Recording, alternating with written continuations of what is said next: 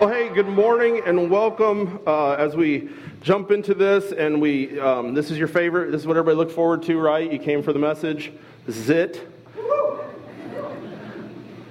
Ben's preparing. He's fanning himself as soon as I got up here. He's like, here we go. All right, so here's the thing. Man, we could talk about the resurrection for hours. Everybody's like, let's not do that. Because there's a lot of stuff we have planned for today. But I want to start with this, just an encouragement. Let's just read the room for a moment. Okay, there's different types of people that are in this room right now. And you can decide which one you are, but let's just get it out on the open. Okay? First, we have believers. We have people that are here that 100% are like, I know Jesus rose from the dead. I am 100% sold out for this. I love him. He has my life. Like, everything surrounds Jesus. Okay? That's some of us. And then there's some of us that you might classify, maybe we're seekers. Right? Like you've heard it. And a large part of you wants to believe it, but there's sometimes where you just find yourself in this back and forth, like, I don't know, it sounds wonderful and awesome and amazing, but I'm just not 100% sold out with this. And so you're open to it. You love the idea of it, but maybe you wouldn't just call yourself a sold out 100%, I believe in the resurrection. You kind of go back and forth. Then let's just put it out there. There's some of you that probably are here and you don't want to be. And that's cool. That's fine. I'm not saying it bad. There's potentially somebody that's here right now who's like, I am only here so Mom don't get mad at me. Right? It's okay. It's okay. Nobody's calling you out. Glad you're here. We're glad everybody's here. But let's just be honest about it. Some of us are like, this is a bunch of garbage. I don't buy any of it. I don't want to be here. I'm only here to appease somebody. Or, I just here because they're going to do an Easter egg hunt. My kid likes to be here and I want them to go get some eggs. It's okay. Okay? I just want us to start with that. And again, we're glad that everybody is here. But as we talk through the resurrection this morning, I kind of want to give you insight into my own journey with this. I've talked about it before, those of you that come to church here. I was born into the church. I grew up in the church. This marks my 43rd Easter. I have never missed worship. I've never missed a Sunday morning for Easter. This marks the 43rd. And in fact, I even went to some of those early morning rising ones, right? Who thought that up? I don't know. But they'd always get you there because they'd say breakfast is after. But here's the thing. Just because I grew up in the church did not mean that I had this perfect faith that said, I totally believe in this. In fact, there was a large portion of my life where even though I grew up in the church and even though the resurrection was something that was taught to me from the moment I can remember, there was a season in my life where I'm like, I don't buy this. I don't want to buy this. I don't want to be part of this. I don't want to agree with this. And that's a whole other story and the fact of God's grace and his goodness and how he kept, pulling me. But see, I had to have my own journey to come to terms with the resurrection. See, one of the issues is those of you that maybe are skeptical of this, or some of you that are in that seeker mode, you feel like to be able to believe in the resurrection, you have to check out your brain.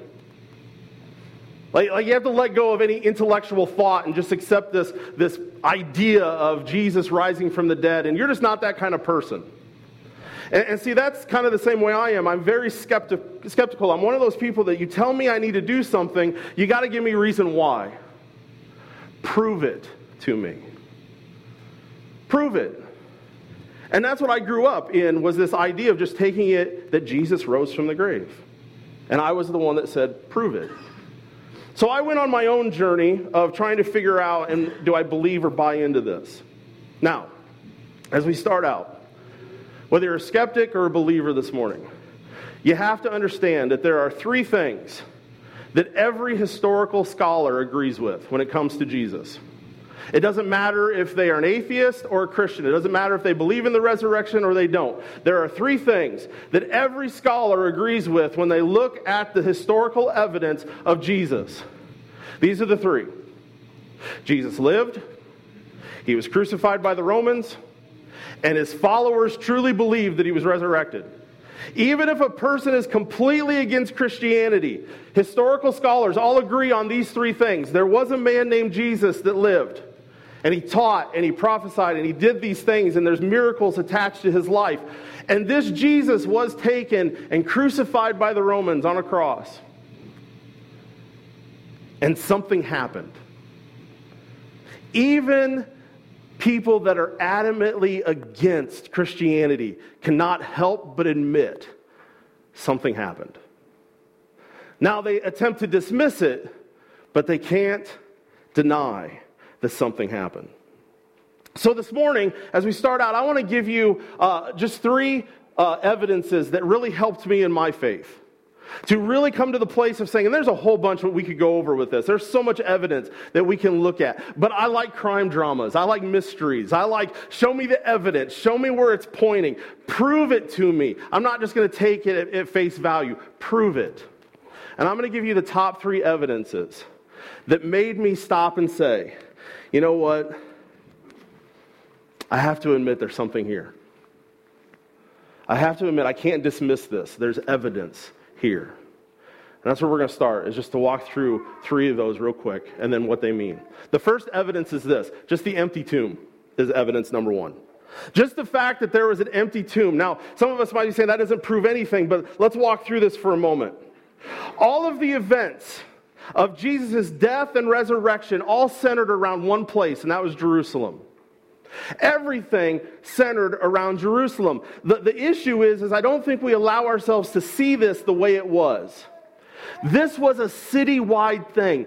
Everybody knew what was going on. The entire city was involved in everything that went on.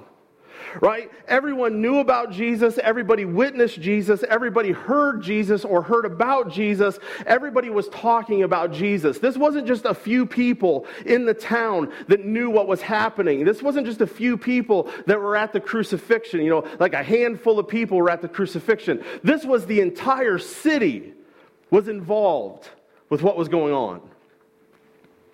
Now picture this. Let's kind of walk through some of the things that happened. Jerusalem is ground zero for everything. Right? The triumphal entry happened in Jerusalem. This was a week before his crucifixion. Jesus is coming into the city. This wasn't just 20 or 30 people out watching Jesus come into the city. This was the entire city was there celebrating and watching Jesus come into the city. The way to kind of picture this is picture back when you see like the parades that would happen. I remember, seeing the old black and white when after the war ended, and there was parades in New York City, and you had this the entire avenue filled with people and celebration and shouting and singing. That's what the triumphal entry would have been like. Thousands of people were watching this.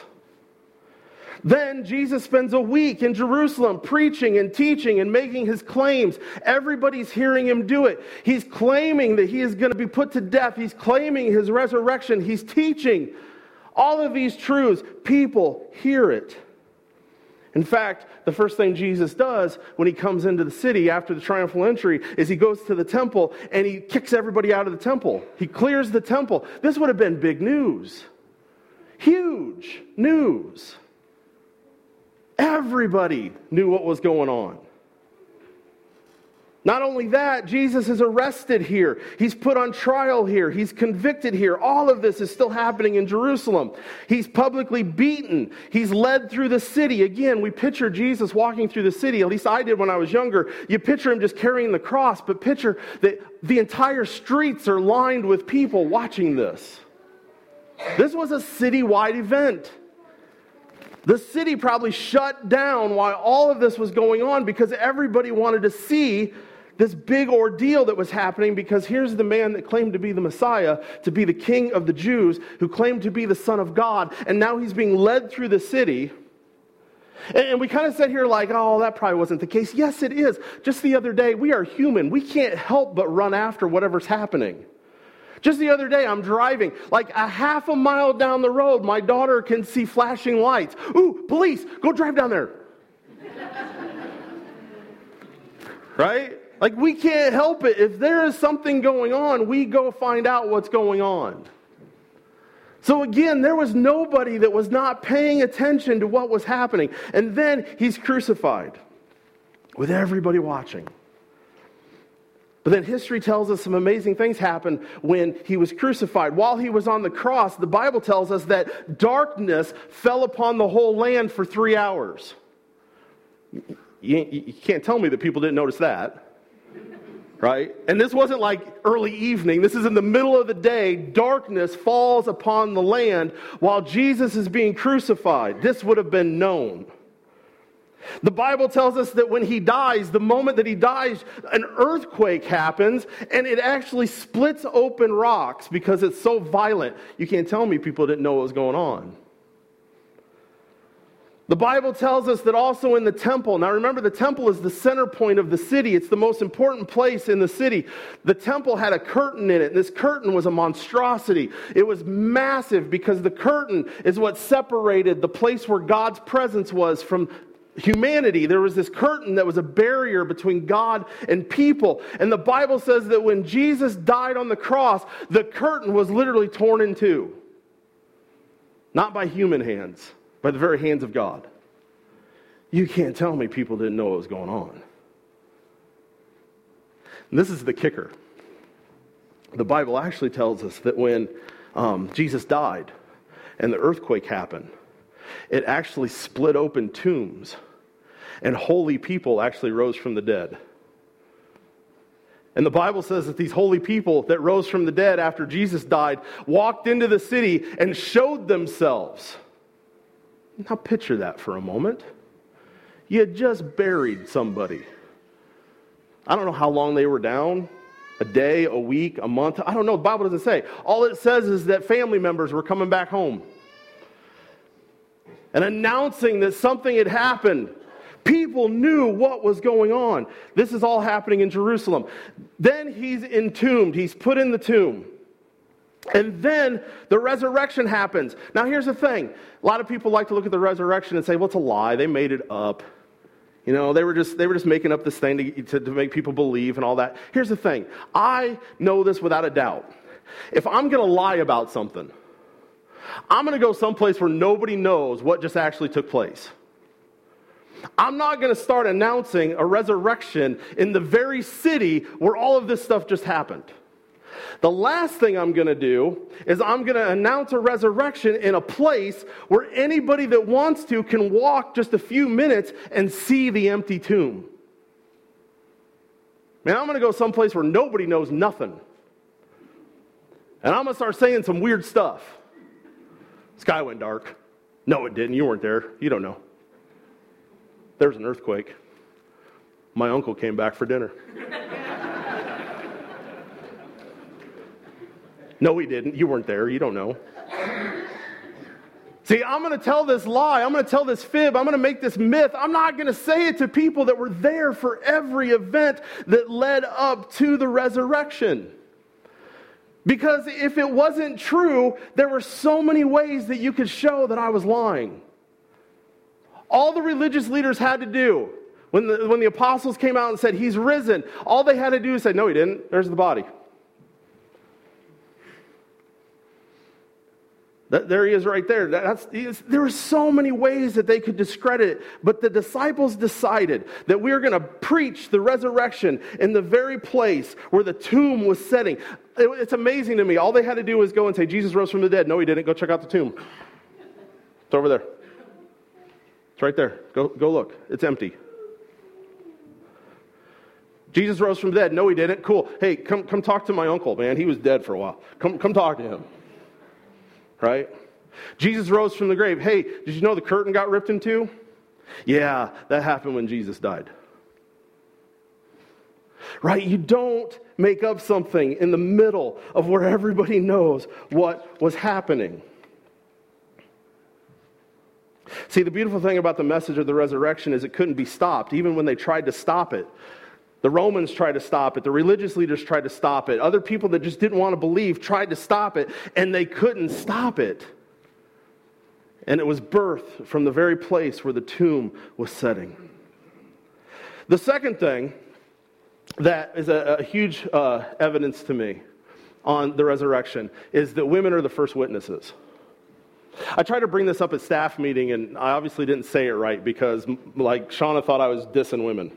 I'm like, I'm not dissing women. I'm just telling you what they said. So bear with me. This isn't my words. I'm just telling you. Every account of the resurrection, every single one of them that is recorded, the first witnesses are women. Okay? That's extremely important. The first witnesses are women to the resurrection. The first people that come and say he has risen are women. I'm going to quote this for you. This is a quote of how the world saw women at that time. Women were nearly non-existent in the public realm. Without any public right and excluded from actual citizenship, they were placed at the same level as a slave or a child or even a criminal. That's how society in this place at this time saw women. Women didn't have the possibility to even go to court on their own or even to testify for a public act. So hear that. Women couldn't even go and give testimony that would be received and trusted. If a woman wanted to go to court during this time, they actually had to get a man to go do it for them. Because women's word was not accepted. It wasn't able to be entered in as an acceptable witness to anything. In fact, this is the exact language of that time. The woman is incapable of being a witness where witnesses are required. That's the actual standard. Now here's the thing. If I was wanting my claims to be taken seriously in that day, the last thing that I would choose to do is pick women to be the first witnesses unless that's what actually happened. Like if I'm making this stuff up, if I'm making a story that I want people to believe in, the last thing I'm going to do is say, you know what, guys? We should make it a bunch of women that went to the tomb because that's going to make people pay attention. In fact, it's the very opposite. That's the thing that's going to make people not pay attention. But see, they were just telling us what happened. They were just saying, these are the facts. So unless you were just proclaiming the truth, you wouldn't do it that way. The other thing, and this is kind of with the women, because I'm thinking about this, think about men and just kind of, the arrogance sometimes with men and all that. Also, if I was making up this story about the resurrection, if I was the one making all of this up, if I was writing these stories and we were just sitting around saying, how should it go? And let's make up this, the way it should work. If I was making all of this up, if it was a lie in any way, shape, or form, the last thing I would also do is include anything that makes me look bad. Man, I'm going to make me look good if I'm the one writing the story. And if you've never read the Bible, if you've never read the Gospels, man, those apostles sometimes look like idiots. The last thing I would do is if I was Peter and we're making up this story, I'd say, you know what, guys? I want you to include in there that I deny him 3 times. Let's put that in there. That would be awesome, right? Because that's going to make me look so good, right? If I was John, the Apostle John, I would say, hey guys, I got to go. This is a good one. This will make the story so cool. I'm picturing someday when they make the movie, okay? Like, make it that I run away and I abandon him and I do it so fast they rip my clothes off and I'm running off naked. Like you're not going to do that. In fact, if you are an apostle, if you're a man that's making this story up, the last thing you're going to do is say, guys, let's make it look like we were a bunch of cowards hiding in a room, afraid, and we didn't believe, but it was a bunch of women that went to the tomb, and they found it and found out he was risen, but we still didn't believe him. Let's put that in there. And then Thomas gets up and he says, cool, let's also make it that I'm the doubter, right? Because I just want to be known for the rest of history as Doubting Thomas. That would just be amazing to me. You don't do that. If I was making up the story, I would have put myself as the first witness. I would have put myself as someone that didn't doubt but told everybody else, no, remember, he told us he was going to come back in 3 days. Remember, he taught this all the time. We know. And I definitely wouldn't have put that I abandoned him or I denied him. Unless I was just telling you the truth. And that's all they're doing is telling us the truth. Here's the third one. Evidence that this is the main one for me. It's the confidence of the witnesses. Okay? So walk through this with me for a moment. Peter, the Apostle Peter, the one that loved Jesus, that stuck up for Jesus. He's the one that looked at Jesus and tried to rebuke him. When Jesus said, I'm going to go and be crucified, I'm going to go put to death. Peter's the one that got in his face. Think about this. He got in Jesus' face. And he says, no, you're not. I won't allow it. This is Peter. Peter's the one that took a sword and he cut off the ear of the servant that when they came to arrest him. Peter's ready to fight. Peter's ready to stand up for Jesus. But just a few short hours later, Peter, when Jesus is arrested and Jesus is on trial, Peter becomes afraid of a servant girl and denies even knowing Jesus. This man that was so full of courage is now cowering, and he's afraid of a servant girl because he knows what's about to happen, and he sees that everything's falling apart, and he denies Jesus. And then after Jesus is put to death, he's cowering in a room with everybody else, and he's afraid, and he's hopeless, and he has no idea what's going on, and he feels like his entire life is just falling apart. But yet after the resurrection, Peter goes from being a man full of fear to standing up in the middle of Jerusalem and announcing for the very first time, Jesus is risen. And Peter has so much faith and confidence in the resurrection of Jesus that this man ends up being martyred by being crucified. But not just crucified, the man requests. When they're getting ready to crucify him, he says, no. Crucify me upside down. Because I do not deserve to die the same way my Lord did. This is historical fact. A man that was hiding in fear lives his life to the point of saying, crucify me upside down. Because I do not deserve to die in the same way that he did. I mentioned Thomas. Here was doubting Thomas, that after the other apostles believed in the resurrection, Thomas wasn't there. And he says, I don't believe it until I see his hands, until I see his side, until I touch him. I will not believe in the resurrection. Here he is, known as doubting Thomas. Thomas was put to death in India, preaching the resurrection by having multiple spears shoved through his body. James, the brother of Jesus, this is actually one of Jesus' other brothers. The Gospel of John tells us that his own brothers didn't believe Jesus. The Bible actually says it, that his own brothers thought he was crazy. James being one of them. History tells us that James became the leader of the church in Jerusalem. James was taken to the pinnacle of the temple and he was thrown off of it because he proclaimed the resurrection. And he didn't die from the fall. What he died from is when they circled him and they beat him to death with clubs. Paul, the Apostle Paul that wrote most of the New Testament.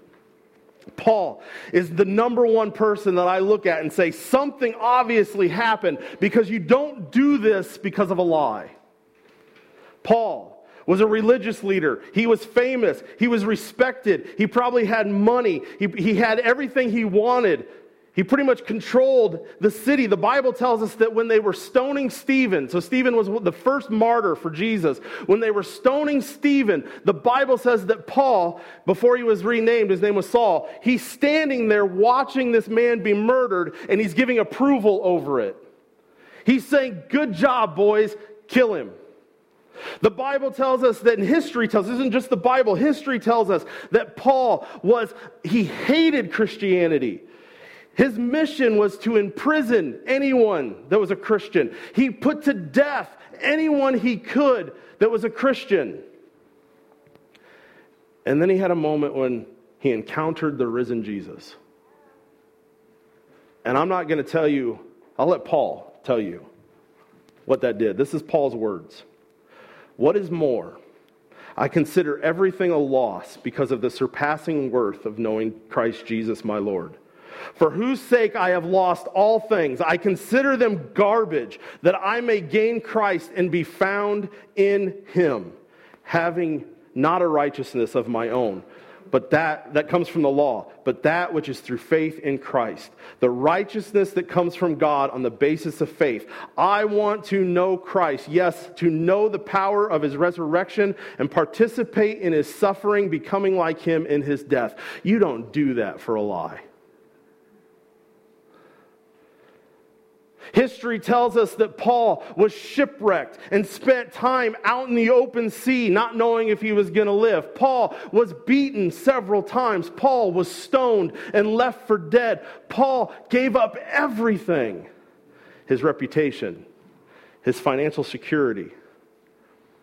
He probably gave up his family, all of his friends. He gave up everything he had worked for his entire life because realize he was a religious leader. He had been working to be a religious leader from the moment he was a child. He gave it all up after he encountered the risen Jesus. You don't do that for a lie. You don't do that for something that was made up.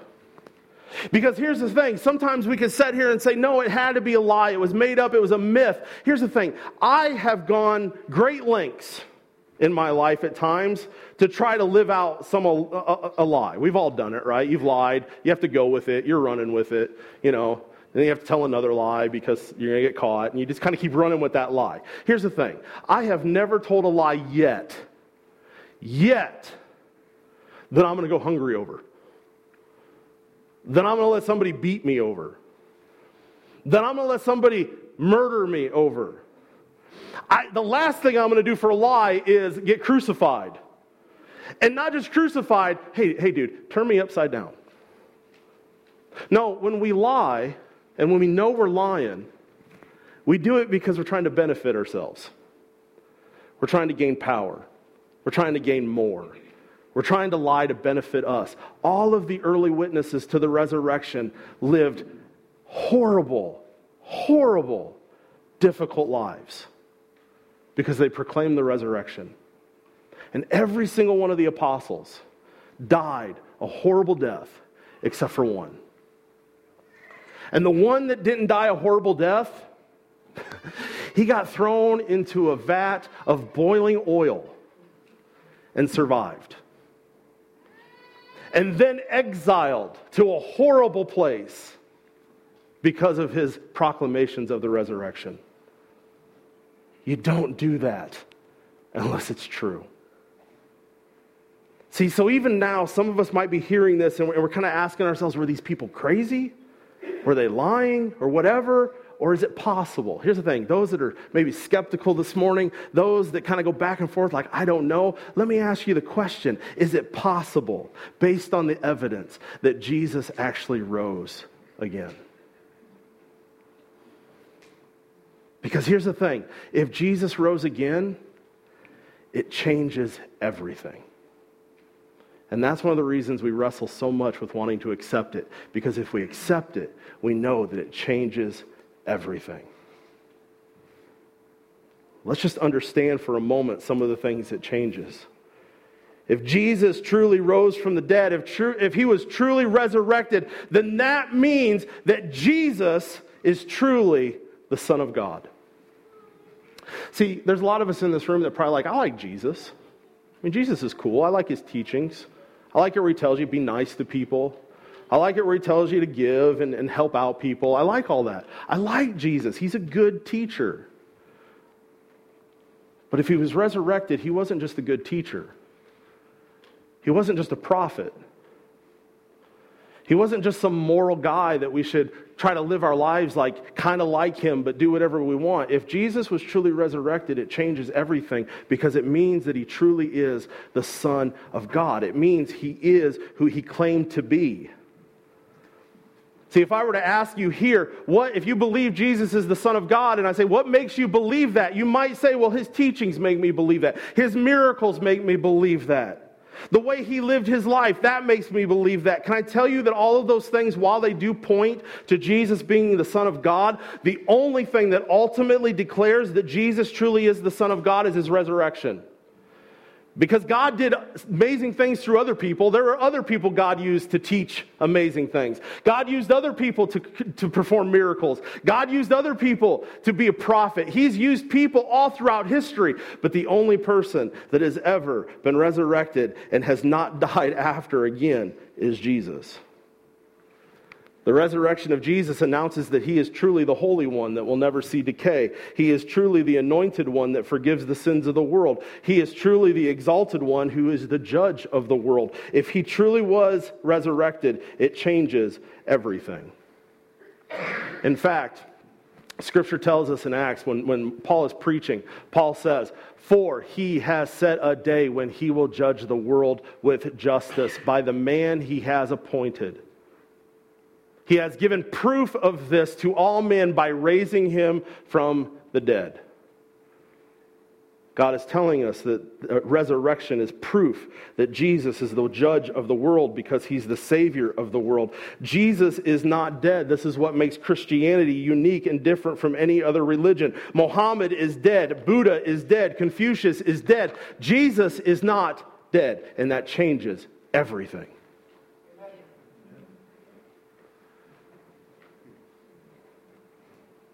The second thing it means, the resurrection, he is truly the Son of God. It also means that the cross was actually necessary.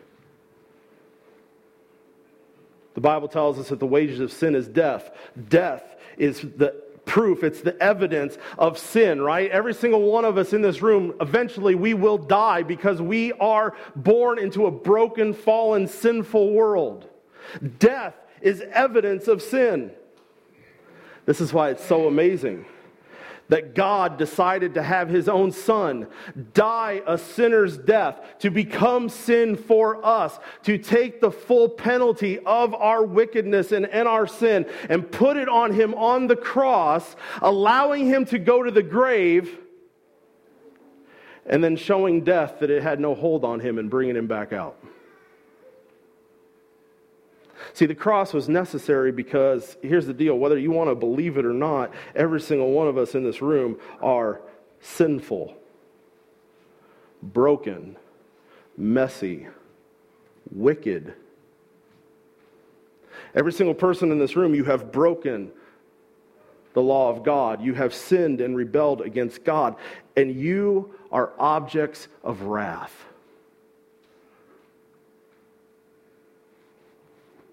That's it, right? I'm an object of wrath. I deserve the penalty for my sin because I have rebelled against the holy God.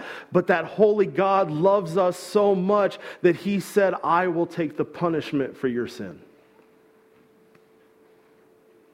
I will take the full measure of wrath so that you don't have to. And to show you that your sins are forgiven, I'm going to bust out of this grave in 3 days. And I'm going to announce to all of creation that I won. See, the cross is necessary because the resurrection means nothing without the cross. And the cross means nothing without the resurrection. Jesus is the Son of God who became a sacrifice for my sin, for your sin, and then rose from the grave so that I could stand here today knowing that I am completely forgiven. The sad truth is, and I don't say this judgmentally because I've been there, when we choose to live in defiance of the resurrection, we don't have that hope. Because here's the last thing as we bring this all together and we sum this all up. If Jesus is truly resurrected, and he is the Son of God, and the cross is necessary, it means that a decision has to be made. And that's where it comes to us. A decision has to be made. Either we choose to embrace and believe and discover all that God has for us, or we choose to deny and reject. This is the decision that has to be made.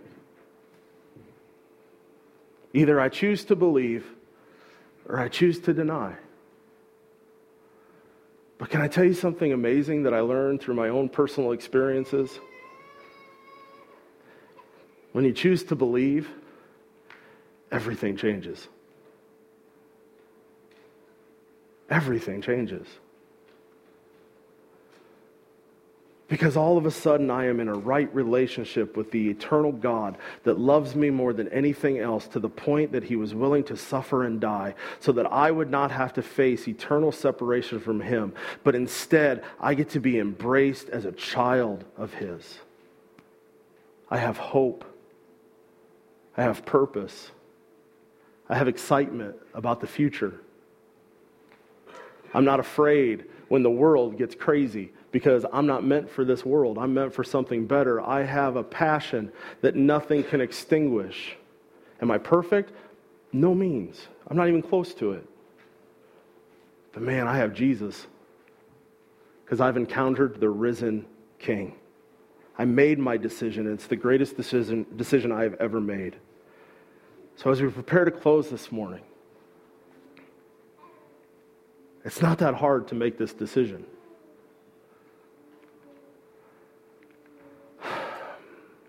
Skip ahead a little bit. The Bible simply says this: the word is near you, it is in your mouth and in your heart. That is the message concerning faith that we proclaim. If you declare with your mouth Jesus is Lord and believe in your heart that God raised him from the dead, you will be saved. It's as simple as this. To choose to believe in the resurrection is to choose to announce, Jesus, you are Lord, meaning, man, this life is all yours. It's not mine anymore. It's all yours. You are Lord of my life. I will follow you. I will give myself to you. None of this is mine. It is all yours. And we do that by believing in our heart that God raised him from the dead.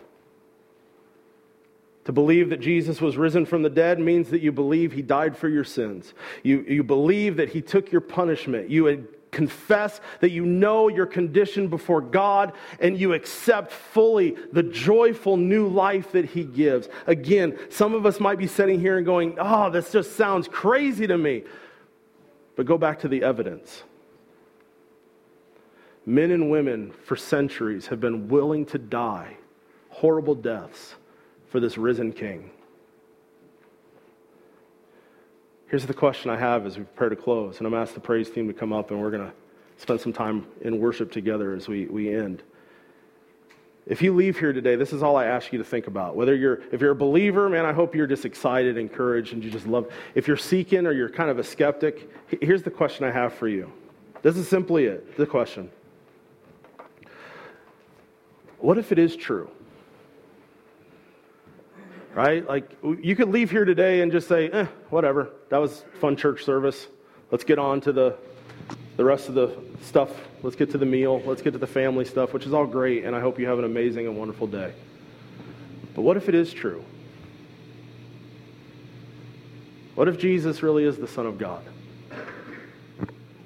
What if Jesus really did die for you on a cross so that you can be forgiven and redeemed and brought into eternity with him? What if it is true? All I ask is that you at least spend time asking him, is it true? Is it possible? And if you need to know more, ask questions. Right? Get a hold of me, even if I don't know you. Cards out on the table. Get a hold of Pastor Matt. Go to another church that you can learn. Ask questions. But ask yourself, is it possible this morning? As we close and we sing this song, I'm going to encourage you, if you are in a place today where you're saying, you know what, man, I believe, man, my heart it's like God is calling me right now. If anybody wants to know what that feels like, it's your chest. It's like you just feel, you can't shake it when God calls you. You can't shake it. You sit there like, this don't feel right. You know when God's calling you. And if God's calling you this morning, if he's telling you, if he's whispering like, no, it's true. It's true, and I'm calling you. I want to encourage you. All you got to do is confess that Jesus is Lord and believe that he died for you and he rose again. And just give him yourself. That's all you got to do. If you do that this morning, tell somebody, please, because you're not meant to do this alone. But, man, if he's calling you this morning, would you answer while we sing this last song together? Gracious God, as we spend this time in your presence in worship, Lord, here's the thing. Lord, it's not my job. I can't convince a single person. That's totally yours. Holy Spirit, that is you that calls us. So I pray that if we're here this morning, Lord, I pray that those that are believers, I pray that you're calling down upon us and just igniting in us a passion that my Jesus is victorious. Lord, I pray that every believer here this morning is excited that my Jesus has conquered the grave. My Jesus has conquered death. My Jesus has conquered my sin. My Jesus reigns. Lord, that we are so full of passion this morning. Lord, I pray for anyone that is still questioning and wondering, Lord. I pray you call upon them. I pray that it's so intense this morning that we cannot ignore it. That we can't help but ask the question, what if it's possible? What if it's possible that this really did happen the way that we're talking about? What if it did happen that this Jesus, the Son of God that claimed to be the Messiah, truly was? And that he is the only way of salvation. He is the only way, because that's what sets him apart, Lord. That's what sets you apart, is you are the only one that is victorious over the grave. Lord, at least make us ask that question. What if it's possible? Lord, and if we're asking that question this morning, if we're feeling you calling out to us, let us have the courage to ask. To simply ask somebody, what does this mean? I want to know more. Lord, we just pray you continue to draw us ever closer to you. We give you praise in all of it. We love you. We thank you. Just glorify yourself this morning. In your precious name we pray.